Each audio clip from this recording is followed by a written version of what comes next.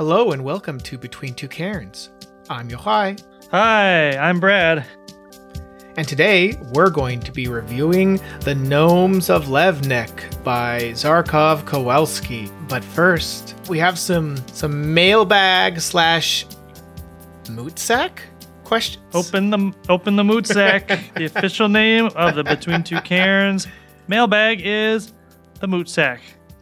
But it is in actuality a mailbag in a metaphorical sense. So I'm still going to refer to it as that, despite the. No, it's quite literal for me. I print these out and I place them in a large physical sack. Yeah, it's burlap, and I sling it over my shoulder, and I walk down here to the studio.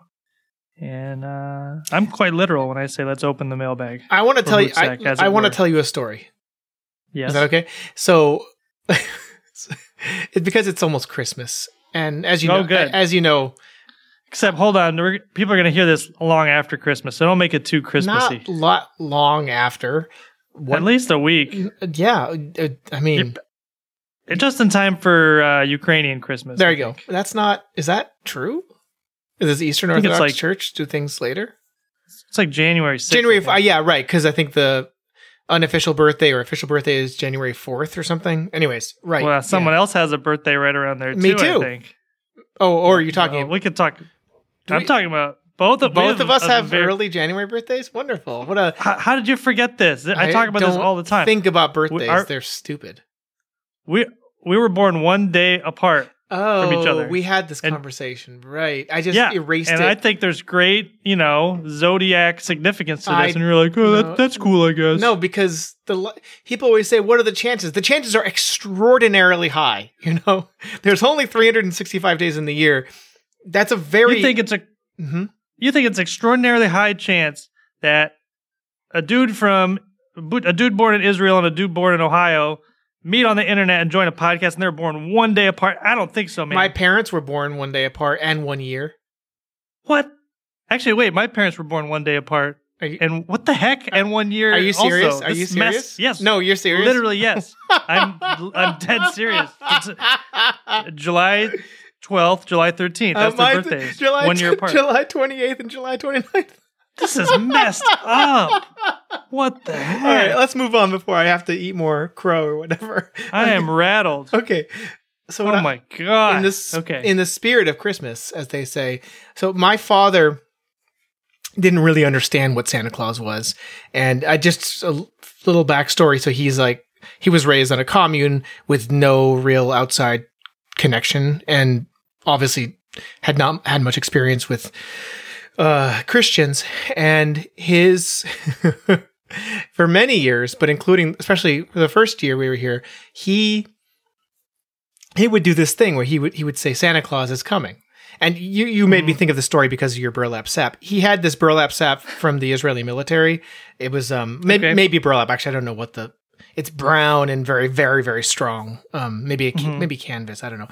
Anyways, he would come into me and my brother and my sister's rooms. Well, we had two rooms, one for her, and then my brother and I shared a room. And he would say, Santa Claus is coming. You tell us this for a week. And if we did not have all of our stuff, our toys put away, do you know what he would do? I don't want to know. I'm scared. He would take them and give them to other children. And he did it. He legitimately did it.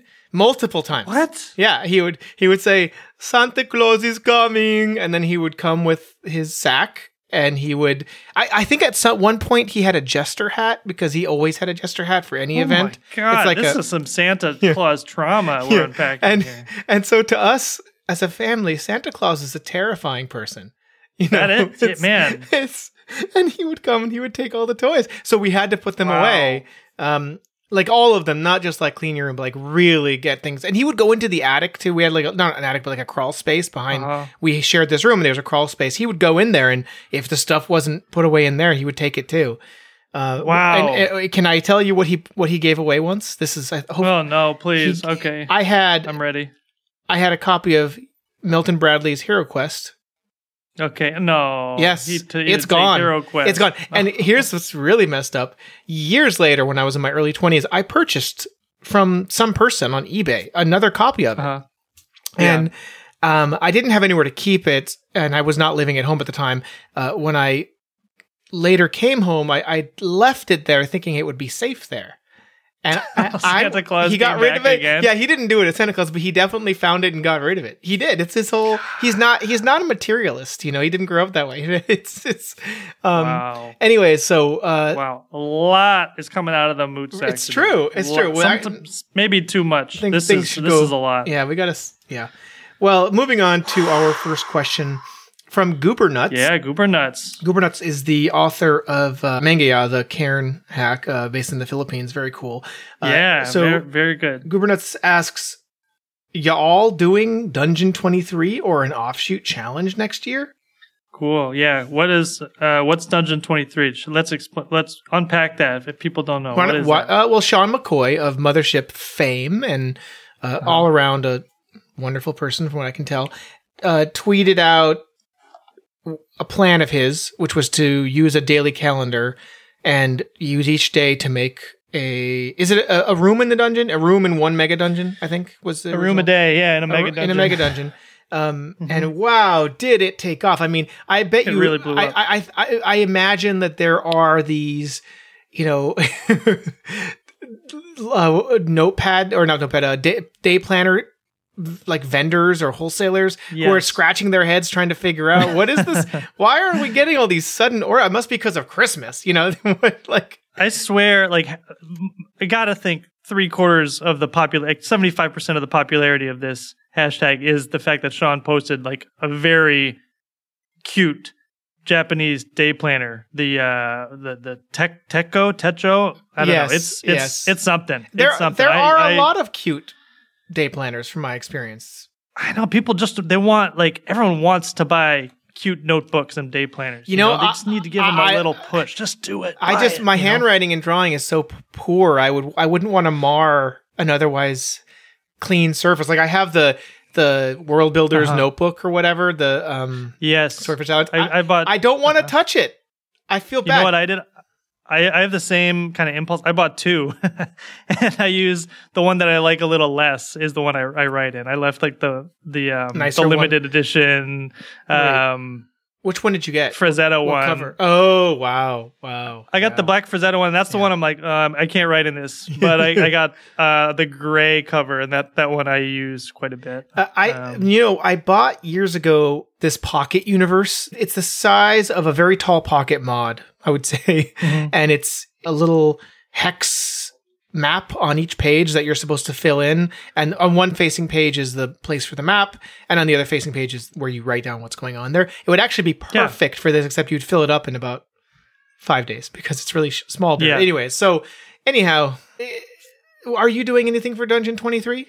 Yeah, I am. I bought a cute little notebook. I put some stickers on it. It's ready to go. I've seen a lot of people they're jumped in already. They're so amped. I've seen other people do a ton of planning. They're like, okay, I'm going to map out the floors. I'm going to map out, here's the town. I don't have any of that. I have an idea for level 1. Here it is. Ready? Don't steal this, anyone. Ants!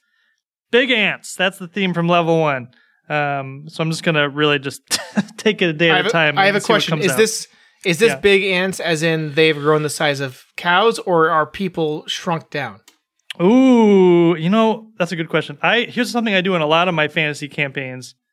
I replace all the beasts of burden with big bugs. So there's no horses, that you ride around on big grasshoppers.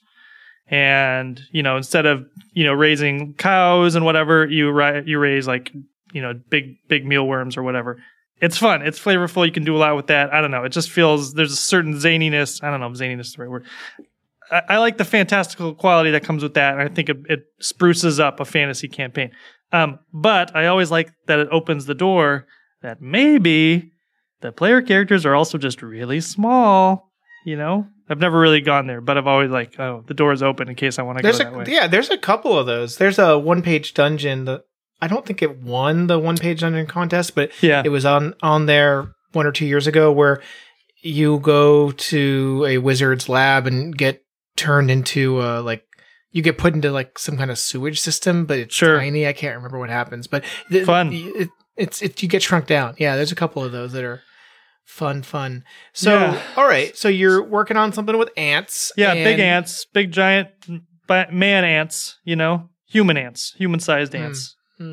That's all I got. So hopefully I keep it going, but I'm not going to beat myself up if I fizzle out on March. I express no desire whatsoever to do this. However, I did see someone post something on their blog that's sort of a not counter, but an alternative to Dungeon 23 called Setting 23, where you make a setting over a year period. Sure. I feel like that's possibly been done before, but that definitely is more appealing to me, I think. I like these kind of just daily activities. That seems fun. And I could see you come, it's like playing a long game of Microscope, but that'd be fun. I'm sure there'd be a lot of good stuff comes out of that.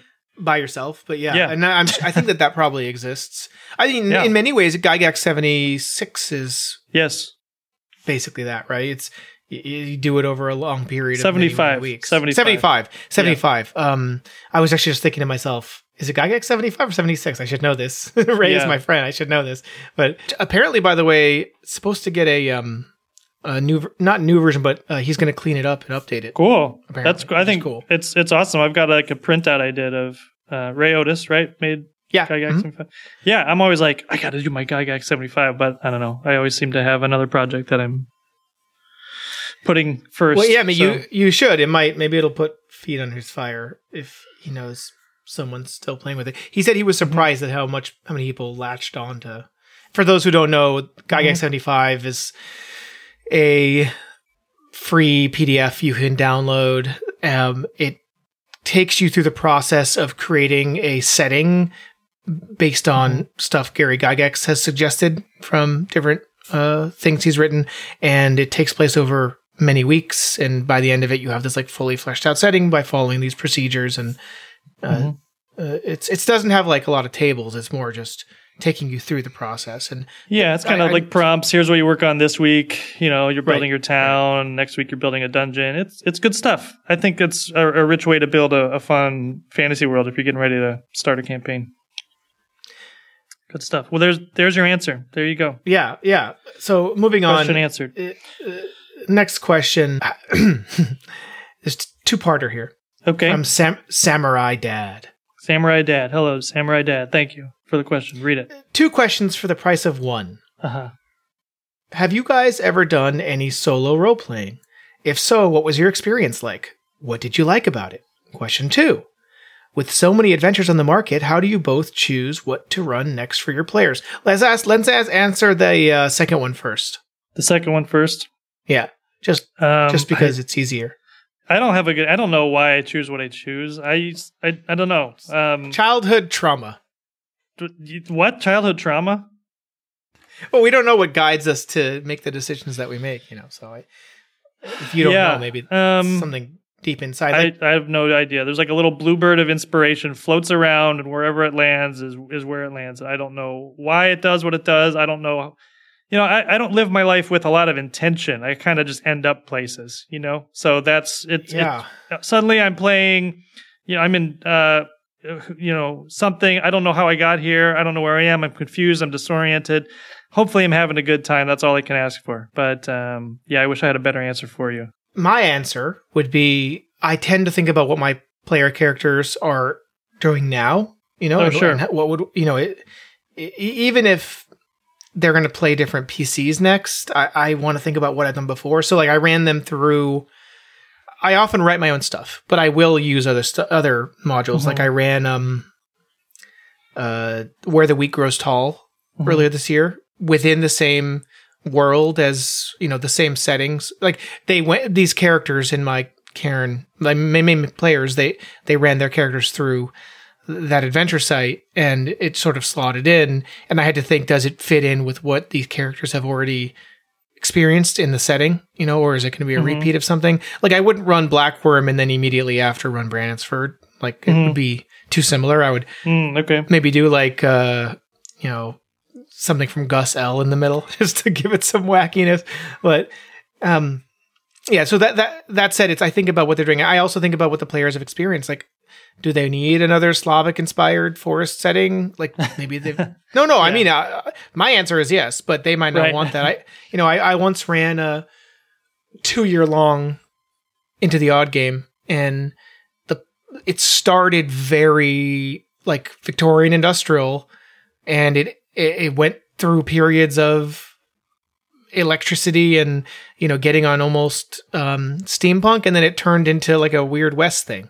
Yeah. And throughout that I ran like a setting. I ran the Eldon setting, Magical Industrial Revolution. Sure. And then I wrote a Weird West campaign for these people based off of that. And anyhow, it's that's so I mix and match. My answer is what is it giving me? And there's a lot of stuff that I really do want to run that I don't get to because I'm buying and downloading way much more stuff than I'm actually able to run them through. So the answer is go ahead. That's good too. Yeah, I guess I am looking for like little connections that I can do to tie modules together, to make a campaign play. Right. I recall like a pretty fun thread that I did a couple years ago. I started with so you got a job in the garbage barge or on the garbage barge by Amanda Lee Frank. One of my favorites. I love that module, and that one just spoke to me because it's so bonkers. It was like nothing I've ever read. But it's like a pretty big. It's almost more of a setting. Like there's some adventures in there, but like once they were there, they found this crypt, and they started my players wanted to like delve into these crypts to find treasure. So I started pulling out like some Nate Tremay dungeons, but like Grotberg Crypt, which is part of the Moldy Unicorn. I think I threw another one or two. Oh, I ran that too. Aww. It's great. It's one of my favorites. I love it. Yeah, I inserted that into a home brew setting. I was like a island inspired sort of, I guess like Etruscan or Greek setting, and I just stuck that tavern in this island thing. It worked great. It worked really well. And I love dungeons that you can just throw into something. And then like at the bottom of the garbage barge, they were looking for like a god. That's actually when I wrote Temple of a Thousand Swords, because they found that the god's temple down at the bottom of the garbage barge. So that was me playtesting that there. Yeah. Those all I thought linked together like pretty well, and adding on to the as written adventures in Garbage Barge. So yeah, I'm just looking for like, okay, how can I get from A to B? What can I throw in here? And I like those very portable modules that you can really just put them where you need them to be. I don't know. Okay, so the first question. Yes. Have you ever run any solo RPGs? I'm going to answer first just because I'll be over real fast. No, I have only purchased one, and that was 1,000-Year-Old Vampire, and that was as a gift for someone who doesn't play RPGs that I knew would want it for the artifact quality of it, and I just thought it'd be a nice gift. But I haven't been able to. I have played solo RPG card games, like Iron Helm, like that sort of thing, where you were Paper Dungeon, I think is another one, where you sort of put cards out and then it tells you what the dungeon is, what the next room is. But that's not RPGs, Yeah. Yeah, you know what? I'm saying I haven't played any solo RPGs. I keep buying them, and sometimes I keep printing them. Like I'm always like, I'm gonna do this, and then I don't know. I mean, I just I feel like I'm never have enough time in my day to like sit down and do a solo RPG. But I keep buying them. I bought 4 Against Darkness. That looked kind of fun. I bought Harper's Quest by Joy Peddler Games. That looked really fun. I printed that out. I just bought Rune by Spencer Campbell. That looks cool. It's like Dark Souls inspired. I don't know. I keep buying these things. Someday I'm going to play them. But wow, yeah, that's a lot. So I know I'm familiar with all of those just because I watch videos. Like there's a YouTube channel, Dungeon Delve. Yeah, is it Dungeon Delve? Who reviews solo RPGs and solo and what's great is he really shows you the physical production values as well as the experience and talks about it. And it's another one called Geek Gamers, who I've seen a couple. She has done at least one thing with Karen because she emailed me asking me for a copy, and then she whatever you call it, reviewer's copy, and I said sure, whatever, it's fine. And she has run stuff with it, so it seems like there's a huge solo gamer market. I know Perplexity Ruins, that's like all he does except for play with his daughter. He plays solo. That's I know a few people that only do solo, and it seems, and there's something there. Like I want to see what that's about. I haven't. For me, it's like RPGs have always been a very like kind of social outlet, right? So that's like how I make it fit in my life. But I'm really interested in solo RPG, and I want to explore that more.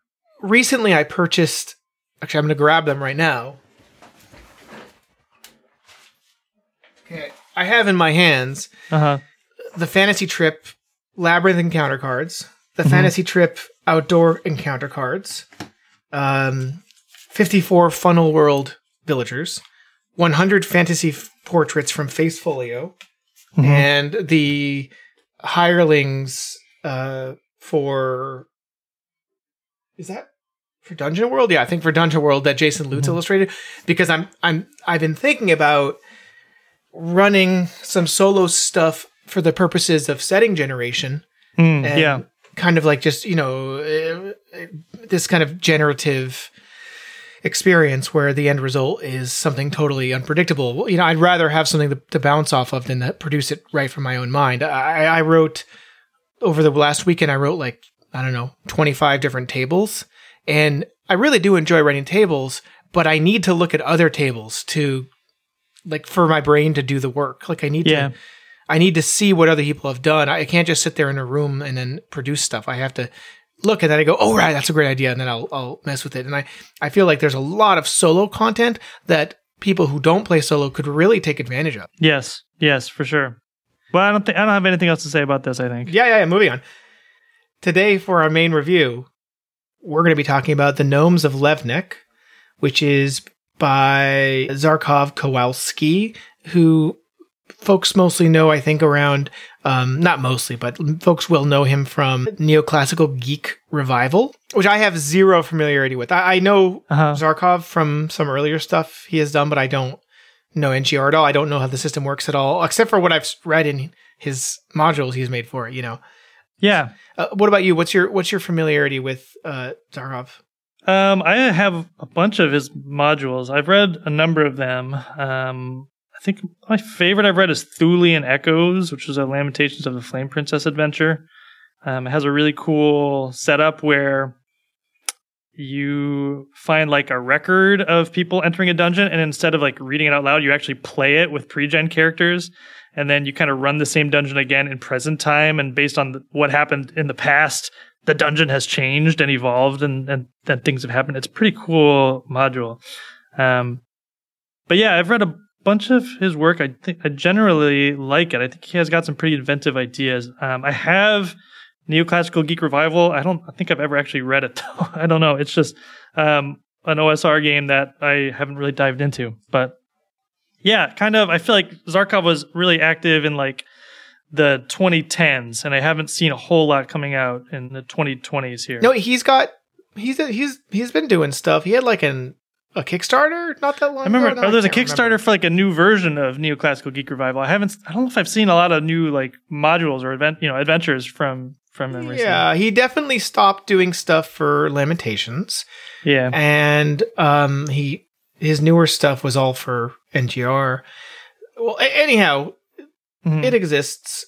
So let's just talk a little bit about this. I want to make sure people know sort of what the deal is with this adventure before we get into it. It's a forest fantasy setting, vaguely Eastern European, medieval. Pretty short, 20 pages. It's very short. It does not have a POD or offset print version of it. For him, I think it's on the shorter end. It also has, he did the writing and some of the art. I think he did the map. There's a full page map. The cover art is public domain, and then the layout and formatting, I think, is Jez Gordon. Do you want to tell our listeners what it's about? Sure. So, Gnomes of Levnec. Yeah, I feel like we can't say too much without going into a deep dive here. So, just very broadly, and then I think we'll do a deep dive pretty quick here. So the town of Levnec, it has kind of a wicked ruler. It's a suffering little miserable town. It's suffering from basically starvation. There's just not enough food here.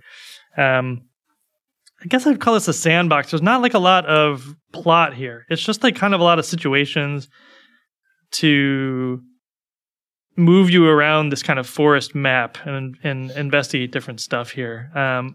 Ostensibly, the evil ruler is blaming the misfortunes of the town on the gnomes, and I guess, whether these gnomes exist or not, the players don't actually know. But right, there's gnomes out in the woods. He says, go kill a few gnomes. They're probably causing the trouble. But there's more than meets the eye, and there's not a ton of like really scripted action here. There's, I think, a lot of like potential action. There's some setups. It's a really weirdly written module because I feel like it continually buries the lead. Like at every turn, there's something that recontextualizes what you just read on the last 2 pages. Right. And I think that's my core issue with it. It just needs stuff moved around. You'll be reading a paragraph and it's telling you this person is a guy who likes this stuff. Oh, also, he knows the secret about this thing. And then you're like, what the hell is that thing? You didn't. This is the first time you've mentioned that thing. I don't know what you're referencing here. I just know some proper noun you've given me. Now I have to go look for that in the book. It's very odd. Yeah. Yeah, I think we should just jump right into deep dive and get into spoilers territory. Well, it's hard to talk around it. Yeah, no, you're right. You're right. I do want to say a couple things. So I actually really like the map. It's pretty sparse. There's not like a lot going on. I feel like it could be much more interesting than it is. The module itself really needs a summary of what's happening. Like just right in the beginning, just like a 2-paragraph summary of what the deal is, and then everything else will be easier. Yes. I really like that they call the area surrounding the town the Woods because they don't know of any other woods. So of course it's called the Woods. It's great. There's not a lot of typos, but there were some. But that's actually not the main issue with the text. There's just really. It just needs an editor. It needs someone to say, "This is nobody knows what you're talking about. Redo this part." And then finally, it's pretty funny. There's some funny there's some funny kind of winking, almost fourth wall breaking kind of. Definitely. Obviously, it's actually what's the opposite of fourth wall? Sometimes it writes as if it's someone who lives in this place, and other times it writes. As you would expect a module to. I sort of see this as a anti-Black Worm of Brandonsford. Like it really does feel like the Black Mirror of Brandonsford. Like it is, right. It's like conceptually very similar, but this is like whereas Brandonsford is kind of like cheerful and whimsical, and there's fairies and tricks and like fairy tales. This is like miserable people starving in the woods and just bad stuff happening. It is like pretty grim, but there is a lot of humor here. It's even the map is kind of like the opposite. Like the town is in the other corner. Like everything is just flipped from Brandonsford. It's pretty interesting. But this came out like 7 or 8 years before Brandonsford. There's not that many similarities. So do you have any comments pre-deep dive, or should we just? Yeah, I mean, I think it's pretty interesting module. It doesn't really. It almost reads kind of like a framework. I feel like this would be a good one to like stuff other modules inside of. Like, there's not a lot of plot in and of itself, but I feel like the stuff happening here could easily be exported into another module without like losing anything. Like you just mash it up with something. The stuff with the gnomes is really weird, and you're going to really mess up your campaign with these gnomes. And it's funny and it's interesting. I generally like it, even though it does have some, like I agree it needs an editor. You need to read the whole thing twice to make sense of it, I think. I thought it was an enjoyable read overall, and I could see using parts of this. The text is too long. There's just too, I don't need... It needs either it needs to be broken up, like thatched roof, collapsing scaffolding, in one line, or it needs to be cleaned up. Either fewer sentences or break them up. I found it kind of a chore to read, although I don't think I need to read it twice to run it personally. You could export the entire section with the gnomes and use it in anything and be great. It'd be great. Yeah. Yes. So that's a good sign. Yeah. So I don't know. Let's get into the spoiler territory. Deep dive.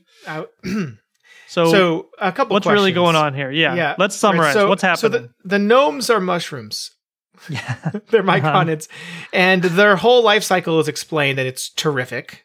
Essentially, they are born from a human, sort of, and a human eats their sausage or something, as they human eats them, and then they this part was actually pretty unclear to me what happens, how the mating happens, and I think it is actually important because of the disappearing townfolk. But so basically, there's this town. People have disappeared lately after they ate some gnomes. They killed this gnomish toy maker. Was he a gnome or not?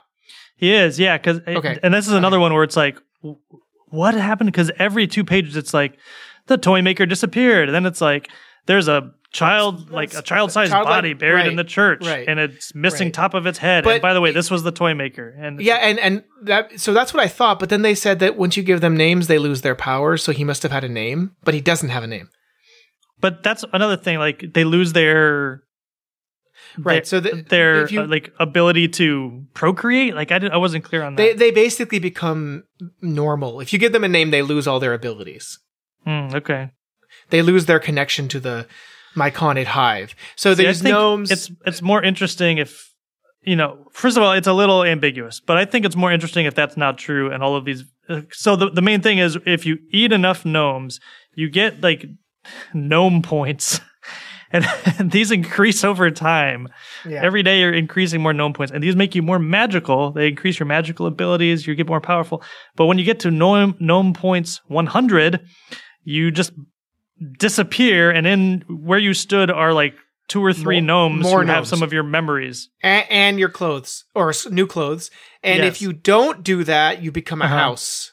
Yeah, right. You eventually the gnome that doesn't get eaten eventually turns into a house where the other gnomes live. Right. So I like that there's this weird situation where the starving people in this village ate the toy maker, who was a gnome, but they didn't know that. Or it's weird that they didn't know that. Yeah, exactly. But I think that's the power of the gnomes, is that they're the spores or whatever make you want to eat them, right? Right, they want to be eaten, but that's not the point. The point is that shouldn't he have had a name? I don't know. I'm unclear about the name because they said they can't be alone. It was very confusing to me it's almost there. I feel like you could easily say, okay, well, at some point he took on a name, he lost his powers, but people still wanted to eat him because they said that gnomes who don't have other gnomes around them will go crazy. It was very right. It felt I didn't understand some of that, and there's also. Go ahead. Yeah, I think it's a more interesting situation if there's these villagers that ate this gnome, and that's one you can uncover. And I think it's more interesting that they are now doomed. Like they are increasing their gnome points every day, and they will soon pop apart and become gnomes. No, and that's all great. That's all great. Exportable, interesting. Yes, that's pretty bonkers, and that's a really fun way to mess up your campaign. there's a mummified head that speaks the spell of a dragon. I love that. And you will immediately learn it, and then a dragon shows up 2 hours later and decimates wherever you were. I think that's great. That was written in a confusing way. It says something about. First it says that it utters a spell. Then it says they cast the spell. And I didn't know if it was referring to the magic user who heard the spell or to the mummified head. Or the head. I think the head itself casts the spell. Yeah, but it already said that. But it says that already. That's my point, is that it just needs an editor. It's very unclear. There's some ambiguity. Yeah. But it's not good ambiguity. It's just confusing. And by the way, there is at the back of this a how to best serve gnome menu. Yes. It's like a little recipe. It's very silly. Yeah, you need gnome gravy. Yeah. The dungeon is terrible. It's not really a dungeon. It's not fair. It's not really, and that's another place. So there's like a cult. They're kind of like old, I don't know. They have like kind of paganish tendencies, I guess. I don't really. Well, it's pretty. But what they want to do is kidnap people and hunt them for sport. And they have this base, which is it's shaped like a dragon. It gets really dark really fast. Yeah, they break your hands and set you loose in the woods to hunt you. I do like there's a line that says, "I'm not sure Velis would even want them as followers, like their god." Yeah, that's when some of this I thought, I like that there's kind of a familial, or I don't know, that's not the right word. Informal. Thank you. There's an informal quality to the writing that I think is pretty humorous and fun to read. Sometimes I think it goes too far. Like the beginning of that paragraph, it says, so whenever they think they can get away with it, the Covenant of Veles lures, tricks, or flat out abducts. It's just like starting a sentence with so, it just feels like this is being dictated or something. Like, I don't know. It goes a little too far for me there, but just a personal point of contention. But yeah, I guess this dungeon is like the base for the cultists, but there's really not a lot of great reasons to be here or interact with that. And it seems like the base itself is like the chalkified body of a dragon, right? Because like later on we meet a dragon, and when it breathes on you, it turns you into chalk. Yeah, I wasn't clear about that either. There's a lot of sort of like, I like how the dragon is a national threat. That's the level of threat. Yeah, but it's just like kind of, it's just asleep, and it's not an issue unless you go wake it up, I guess. Which you do with the spell, presumably. Right. When you get the head, you wake it up. Sure, yep. So overall, I think there's some good meat here. Yeah. I don't, it really needs an editor, but also it's just sort of lacking in stuff to do. I mean, you go to the forest, you roll some tables. That's cool. You get to the gnomes, you eat them or you don't. But there's not really like a driving force here, factional elements. It doesn't have a lot. Yeah, but I don't know. I think it's okay as is. You know, I think what is here is interesting. I think there's like a framework for some good times here. I think it'd be great if you grab another module and throw it in here, like maybe the Elder Oak, town or whatever. You could combine that here. That's a terrific idea. This could be the forest to the west of Elder Oak. Yeah. I agree. And like, there's room in that one to add some like gnome stuff where like, oh, there's these delicious gnomes that people start eating and then they start turning into gnomes. It's this weird, like cute zombie outbreak kind of thing. Now you're making me want to create like a meta setting, sort of like what you did with the end of the Wyvern songs, where it's just a giant map, and you just physically insert these and sort of relate them. It would be like a counter Dolmen would. It'd be like everything. It wouldn't be Dolmen would. Like it objectively would not be that. It would just be just like, here's while you're waiting for that to finish, here's 5 different adventures you could go on that are somewhat connected. That's actually a great idea. I think it's great. Yeah, it's like start the list for Gnomes of Levnec, cinematic universe here, because I think Zarkov's strongest quality as a writer is he comes up with these big ideas like this. Which he said he got it from a blog post. Oh, okay, yeah, I saw that in the intro. I didn't read the blog post. It's very short. The blog post is like 4 paragraphs long, so whatever he got from it, it's all his.